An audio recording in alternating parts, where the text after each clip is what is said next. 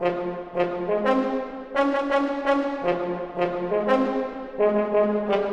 to the Improve the News podcast for Tuesday, January 17th, 2023, where we separate the spin from the facts. I'm Scott Wallace. And I'm Eric Steiner with a look at today's top stories.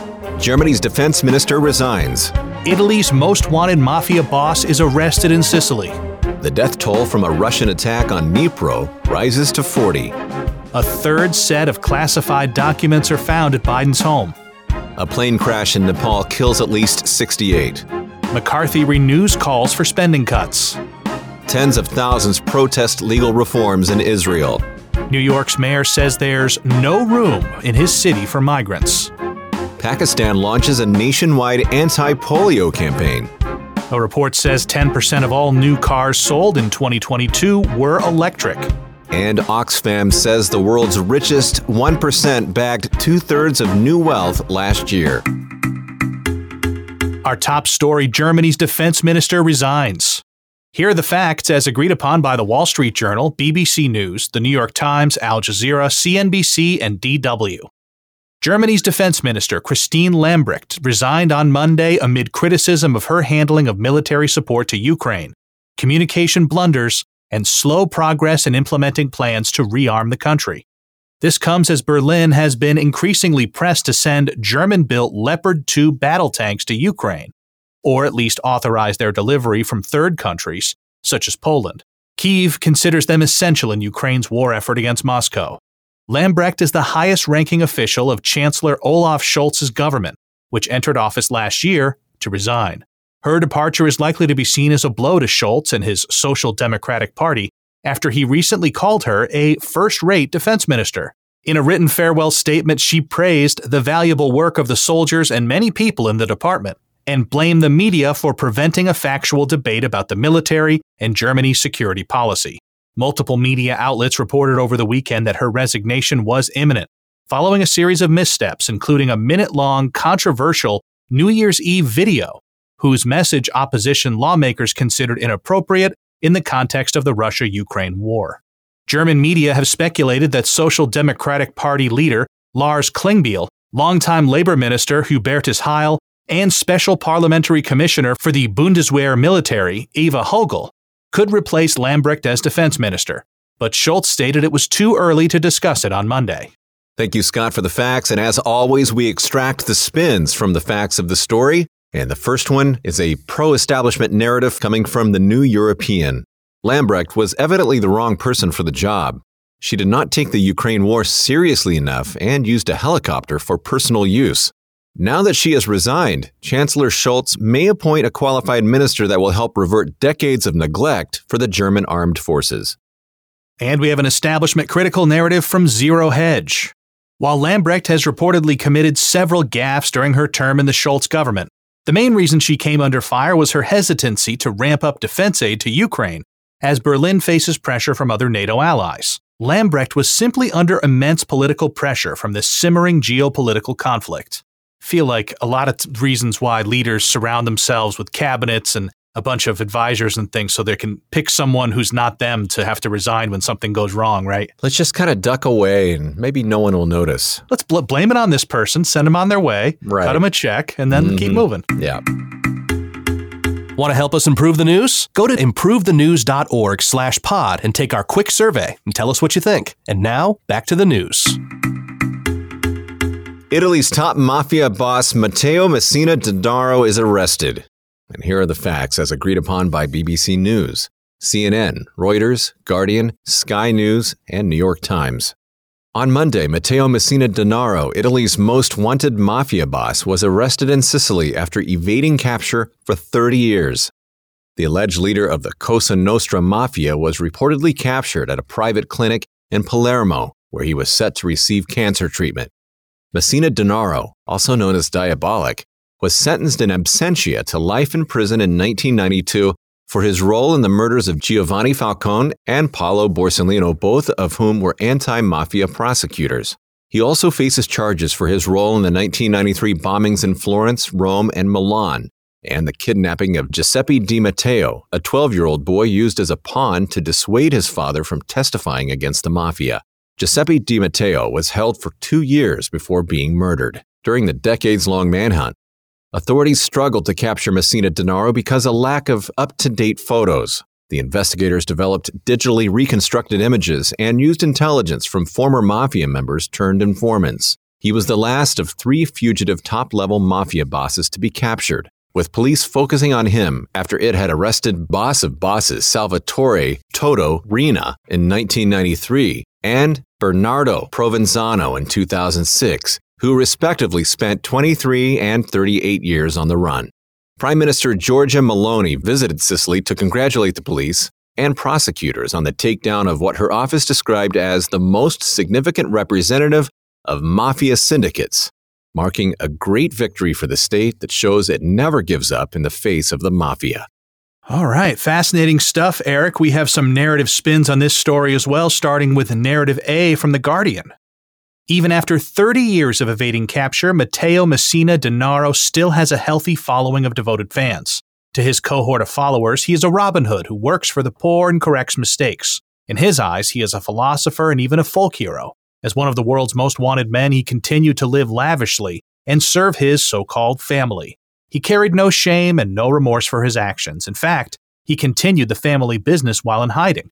This arrest is the first step towards justice for his victims. Narrative B coming from Washington Post. This arrest is a turning point in Italy's decades-long battle against organized crime, as the alleged Cosa Nostra crime syndicate chief Messina Denaro had been on the country's most wanted list since the early 1990s. Myths about his ability to dodge authorities and theories that he was receiving protection from state officials had emerged during his 30 years of evading capture. Hopefully, it will not take another 30 years to bring the next mafia leader to justice. And we have a narrative C from CBS News. Yes, Messina Denaro was arrested, but the Italian law is not up to snuff in holding mafia members accountable for their violent and heinous crimes. Despite protests across the political divide, Cosa Nostra's key operator, Giovanni Brusca, has been on a 4-year probation after serving a 25-year sentence for his role in attacks, including the one that killed anti-mafia prosecutor Giovanni Falcone and the murder of Di Matteo, while the truth about these crimes remains unknown. The law seems to be working against the victims. What's your favorite mafia movie, Eric? Goodfellas. I would say Goodfellas. You could have listed off a few different answers and it all would have been good. I mean, yeah, Goodfellas is such a fun movie to watch. What's your favorite? I think Godfather 1 is still my favorite. Yeah. I watched that show recently. It was called The Offer, about the making of Godfather. And it was from the book of the producer who originally made it. And it was really fascinating. That kind of turned me back on to Godfather 1. But in terms of a fun movie to watch, it's hard to beat Goodfellas. That scene where they go and they stop at Joe Pesci's mom's house to get food when they're on the way to bury the guy, and she has the whole meal ready for him. Yeah, I know. Did you know that's actually Martin Scorsese's real mom? No, I didn't know that. I did not know that. That's legit. That is legit. Oh, wow. And day 327 of the fighting in Ukraine as the death toll from the Russian attack on Dnipro rises to 40. Here are the facts as agreed upon by the Associated Press, Newsweek, TASS, and Ukrinform. The death toll from a Russian strike on the Dnipropetrovsk city of Dnipro on Sunday has risen to at least 40 civilians killed, with at least 75 people reported injured, Ukrainian officials said Monday. Ukraine's Office for the Prosecutor General said Kh-22 missiles were used and alleged the attack was a war crime. In a statement, a spokesperson said, "This type of missile, the Kh-22, leads to the greatest human casualties because the missile is extremely inaccurate.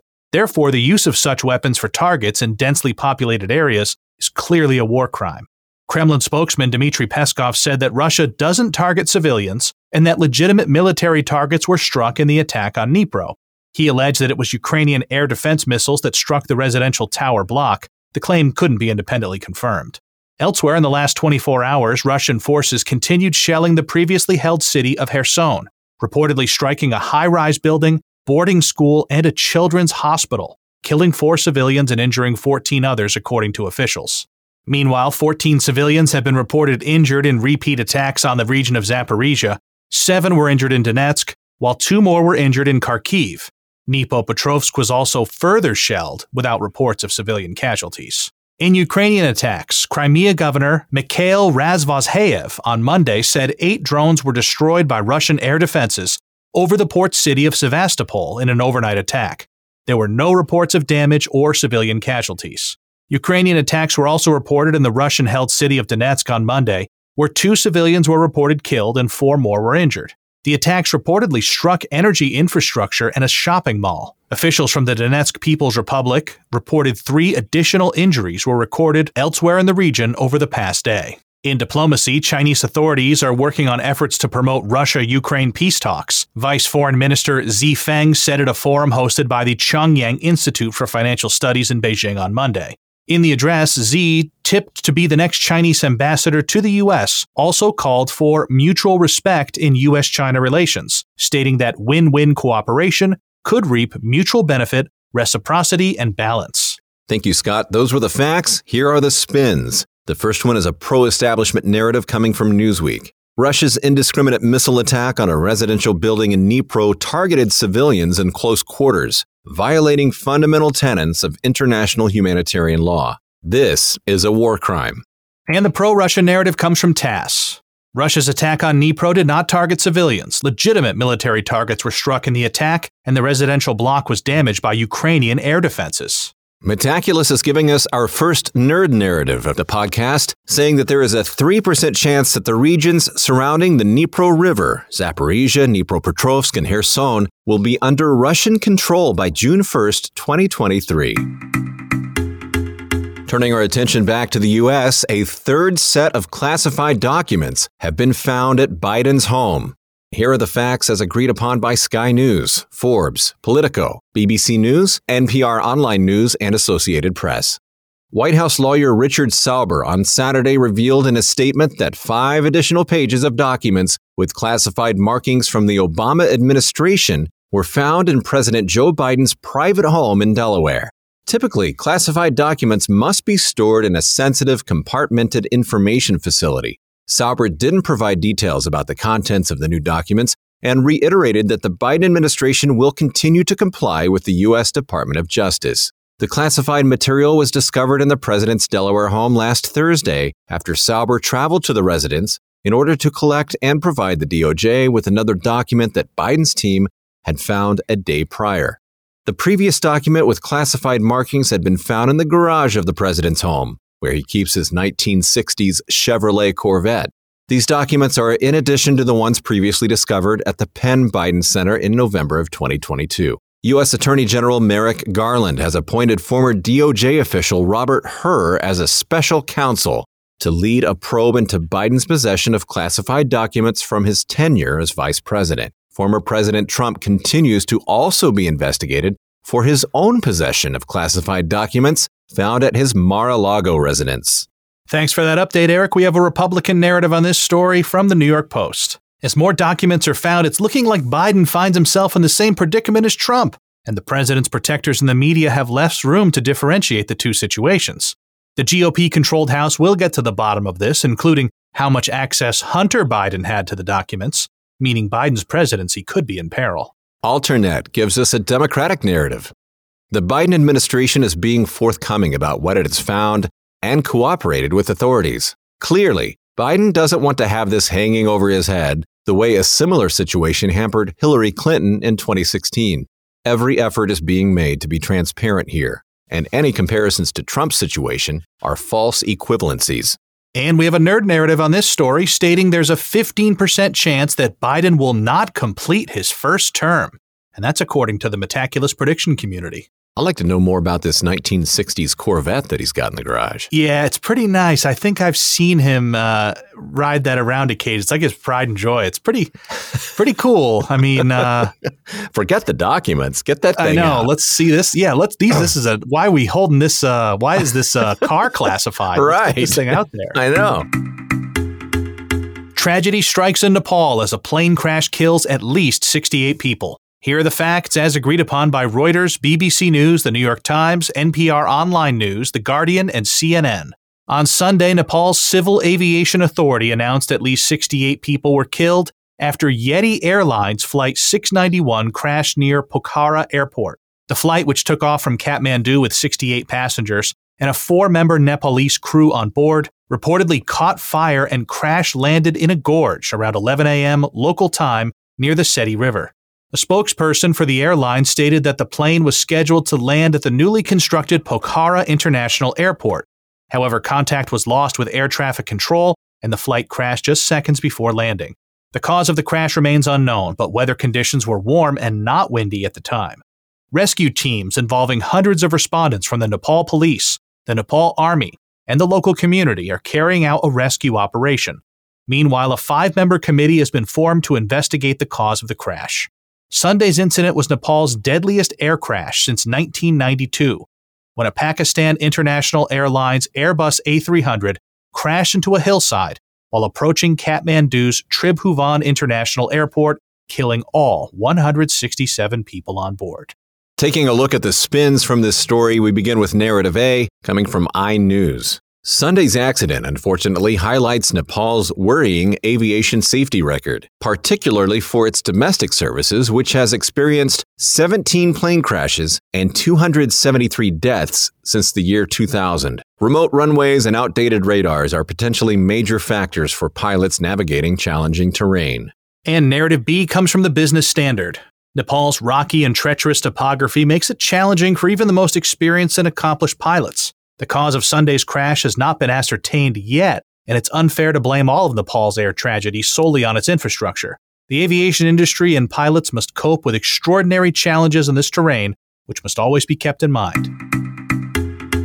McCarthy calls for spending cuts to raise debt ceiling. Here are the facts as agreed upon by Wall Street Journal, Reuters, MSN, NPR Online News, and Axios. On Sunday, new House Speaker Kevin McCarthy, Republican of California, said he would like to negotiate with President Biden on the raising of the debt ceiling while renewing his calls to cut spending.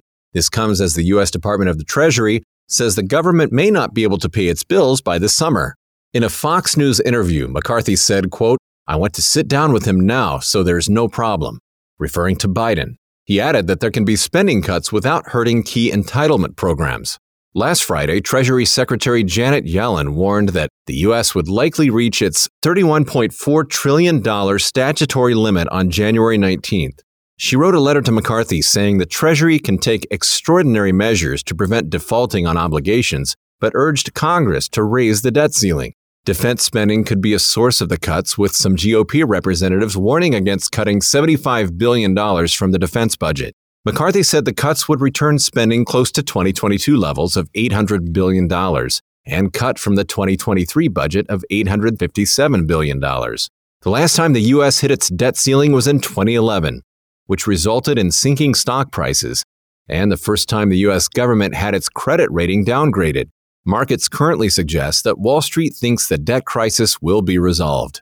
White House Press Secretary Karine Jean-Pierre responded to McCarthy's call for negotiations by saying Congress must raise the debt limit without conditions. She added that the Biden administration will not be doing any negotiation over the debt ceiling. All right, Eric, thanks for those facts. We have a Republican narrative on this story from Town Hall. McCarthy is right that the U.S. cannot just spend into oblivion and recklessly raise its credit limit. This country wastes so much money in ways that the American people don't even see, and the GOP was elected to its majority on a mandate to bring fiscal responsibility back to Washington. And there's a Democratic narrative coming from MSNBC. Republicans are using the U.S. economy as a pawn in an extortion scheme to get whatever they want. The U.S. is risking its reputation because the Republican Party does not care if it crashes the economy. If the GOP wants to cut public spending, it can do it the legislative way. And there's another nerd narrative from Metaculus. This one says, there is a 5% chance that the U.S. will default on its sovereign debt by the year 2024.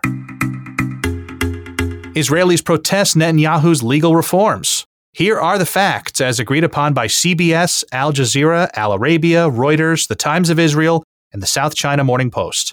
On Saturday, tens of thousands of protesters took to the streets across Israel to oppose Prime Minister Benjamin Netanyahu's proposed judicial reforms. Israeli media reported that at least 80,000 people took part in the anti-government protest at Tel Aviv's Habima Square, with protests occurring in Jerusalem and Haifa as well.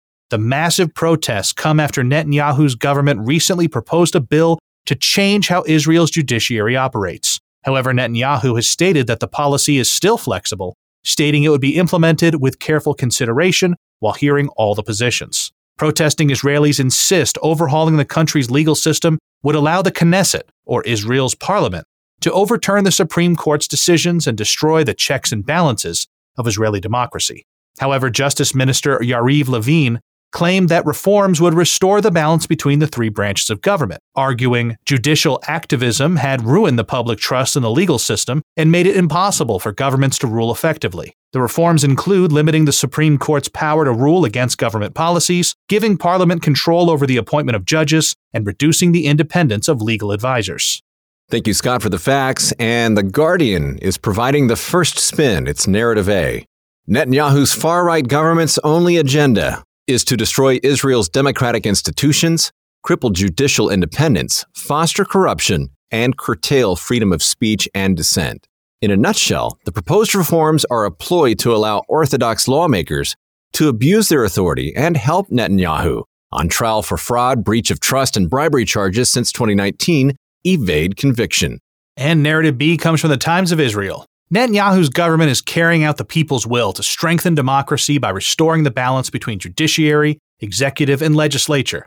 Contrary to the democracy doomsayers' assertions, the proposed legal reforms would make Israel's judicial apparatus the most powerful in the world and ensure the country's radically democratic political culture remains healthy and vibrant. You ever go to one of these demonstrations, something like this in the past? I go to them every weekend. That's your hobby? That's your that your is my hobby. Pastime? Yes. No, I have not been. So it's like in Fight Club where they go to various self-help groups, even if they're not part of it. There's a protest going on, you just go no matter what it is. Oh boy. Okay. New York City Mayor Adams states there's no room for a migrant surge. And here are the facts as agreed upon by Reuters, Fox News, Politico, CBS, and New York Post. New York City Mayor Eric Adams made an unprecedented visit to the border city of El Paso, Texas on Sunday and claimed that there is no room in New York for busloads of migrants being sent from border states to the nation's most populous city. During his visit, Adams referred to the surge of migrants as a, quote, national crisis, adding that he and El Paso Mayor Oscar Leeser were on the front lines and we need federal support. Adams' visit comes a week after Biden made his first trip to the southern border as president. The mayor said New York has taken in over 40,000 migrants in the last year and has spent $366 million on services for asylum seekers.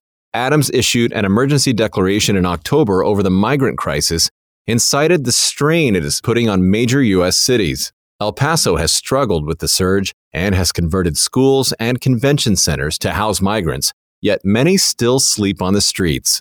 The migrant crisis is projected to cost the city as much as $2 billion. New York City asked the federal government to provide $1 billion in FEMA reimbursement as part of a $1.7 trillion omnibus spending bill passed in December. The Biden administration announced a plan to build on Title 42 expulsions, while also allowing thousands more migrants to enter the U.S. The administration says it has been assisting communities receiving migrants by providing FEMA grants. Well, believe it or not, there's some diametrically opposed political narratives on this one. The Republican narrative comes from Fox News. Adams is now pleading for help because his city cannot handle the effects of the Democratic Party's policies. Yet he continues to incentivize mass illegal migration by opening more and more shelters. He doesn't truly care about stopping the border crisis. He just wants to shift the financial burden onto the federal government. And we counter that with a Democratic narrative coming from The Guardian. Adams and other mayors of major cities across the U.S. are doing their best to find a solution to a problem that is being exacerbated by Republican governors. Migrants are being shipped without any coordination as GOP politicians pull shameless political stunts without any regard for the well-being of migrants and the cities receiving them. Pakistan launches a nationwide anti-polio campaign. Here are the facts, as agreed upon by Al Jazeera, Voice of America, and The Washington Post. On Sunday, Pakistan's Prime Minister Shehbaz Sharif formally announced the nation's first nationwide anti-polio campaign. The campaign was slated to begin on Monday and target more than 44 million children under the age of 5 for vaccination against the debilitating illness. The announcement comes following a surge in infections throughout 2022 that paralyzed 20 children. No new infections have been reported thus far in 2023. Over 5 days, the campaign will dedicate more than 360,000 health employees, to inoculate the 44.2 million children that reside across 156 districts. The children will also be provided vitamin supplements aimed at reducing infections from other infectious diseases. Polio, a viral disease that attacks the nervous system of children, often resulting in paralysis, continues to threaten the well-being of children in both Pakistan and neighboring Afghanistan, the last two countries worldwide where this risk occurs. Prime Minister Sharif credits his government and contributors like Bill Gates and the World Health Organization for their work to eradicate the disease from Pakistan. He also awarded health workers who have recently come under violent militant attacks for their ongoing work. The campaign was originally set to begin in August of 2022. However, catastrophic flooding throughout the country, impacted by erratic monsoon rains, disrupted the delivery of services. Thank you, Scott. Narrative A is our first spin coming from CBC. As healthcare workers and community organizers fight to eradicate polio, they must also fight for their lives. More than 50 workers have died at the hands of violent religious extremists who threaten and kill people due to unmerited conspiracy theories regarding vaccines. Since the death of Osama bin Laden in 2011, these conspiracy theories have grown more prominent and dangerous. Extreme violence is a major factor hindering Pakistan's polio eradication efforts. And the Asian News Network brings us Narrative B. The government of Pakistan and its contributors recognize that the most vulnerable areas are the areas that are the most difficult to reach due to security, and are doing their best to address this. The people of Pakistan also understand that polio is not the singular concern. Other basic services are needed from the government to ensure the well-being of people, no matter if they live in rural areas or have migrated. Polio is a consequence of the need for rural development. In our final story, a special report reveals that the richest 1% acquired 2/3 of all new wealth. And here are the facts as agreed upon by Oxfam, CNN, Al Jazeera, MarketWatch, BQ Prime, and Reuters. A report published on Monday by Oxfam found that the richest 1% acquired nearly 2/3 of all new wealth worth $42 trillion created over the past 2 years. During the pandemic and cost of living crisis going since 2020, the fortune of the world's wealthiest individuals reportedly soared by $26 trillion, while the net worth of the remaining 99% of the world's population rose by $16 trillion. The, quote, survival of the richest report added that billionaire fortunes are increasing by $2.7 billion a day, even as 1.7 billion workers now live in countries where inflation is outpacing wages.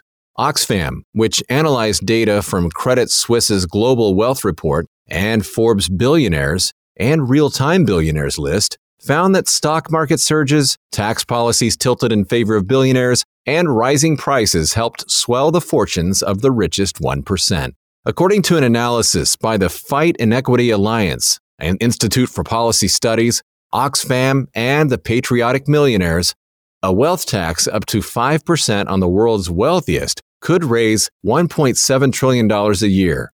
Oxfam's report found that the money could lift 2 billion people out of poverty, deliver universal health care, and fund a global plan to end hunger.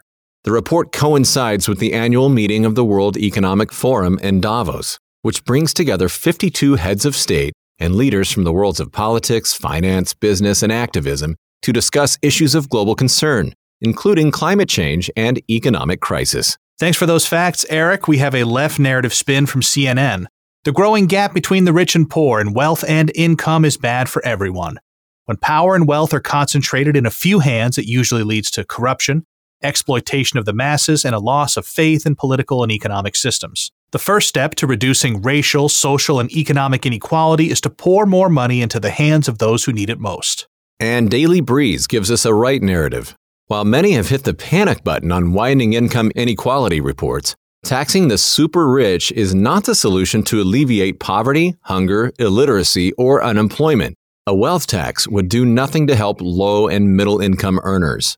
Penalizing high net worth individuals, however, would drive out the wealth creators, bring in less revenue, and weaken the economy over time. And we wrap things up with a nerd narrative. This one says there's a 50% chance that the world will create the first trillionaire by June 21st of 2031, according to the Metaculus prediction community. As we scramble around taking second mortgages out on our homes just to buy a dozen eggs these days. I know, right? Yeah. The egg thing is crazy. We bought 5 dozen eggs from Costco. I might start selling an egg or two, on the black market. Yeah, you should. Absolutely. Yeah, a little on the side. You could turn those for profit, buddy. Yeah, I'll be in that 1% in no time. Thanks for listening to the Improve the News podcast for Tuesday, January 17th, 2023. Each day we use machine learning to read about 5,000 articles from about 100 newspapers and figure out which ones are about the same stories. For each major story, our editorial team then extracts both the key facts that all articles agree on and the key narratives where the articles differ. For more information on Improve the News, please visit our website, improvethenews.org. You can also download the Improve the News app on the Apple App Store or Google Play. For Scott Wallace, I'm Eric Steiner, inviting you to join us next time on Improve the News.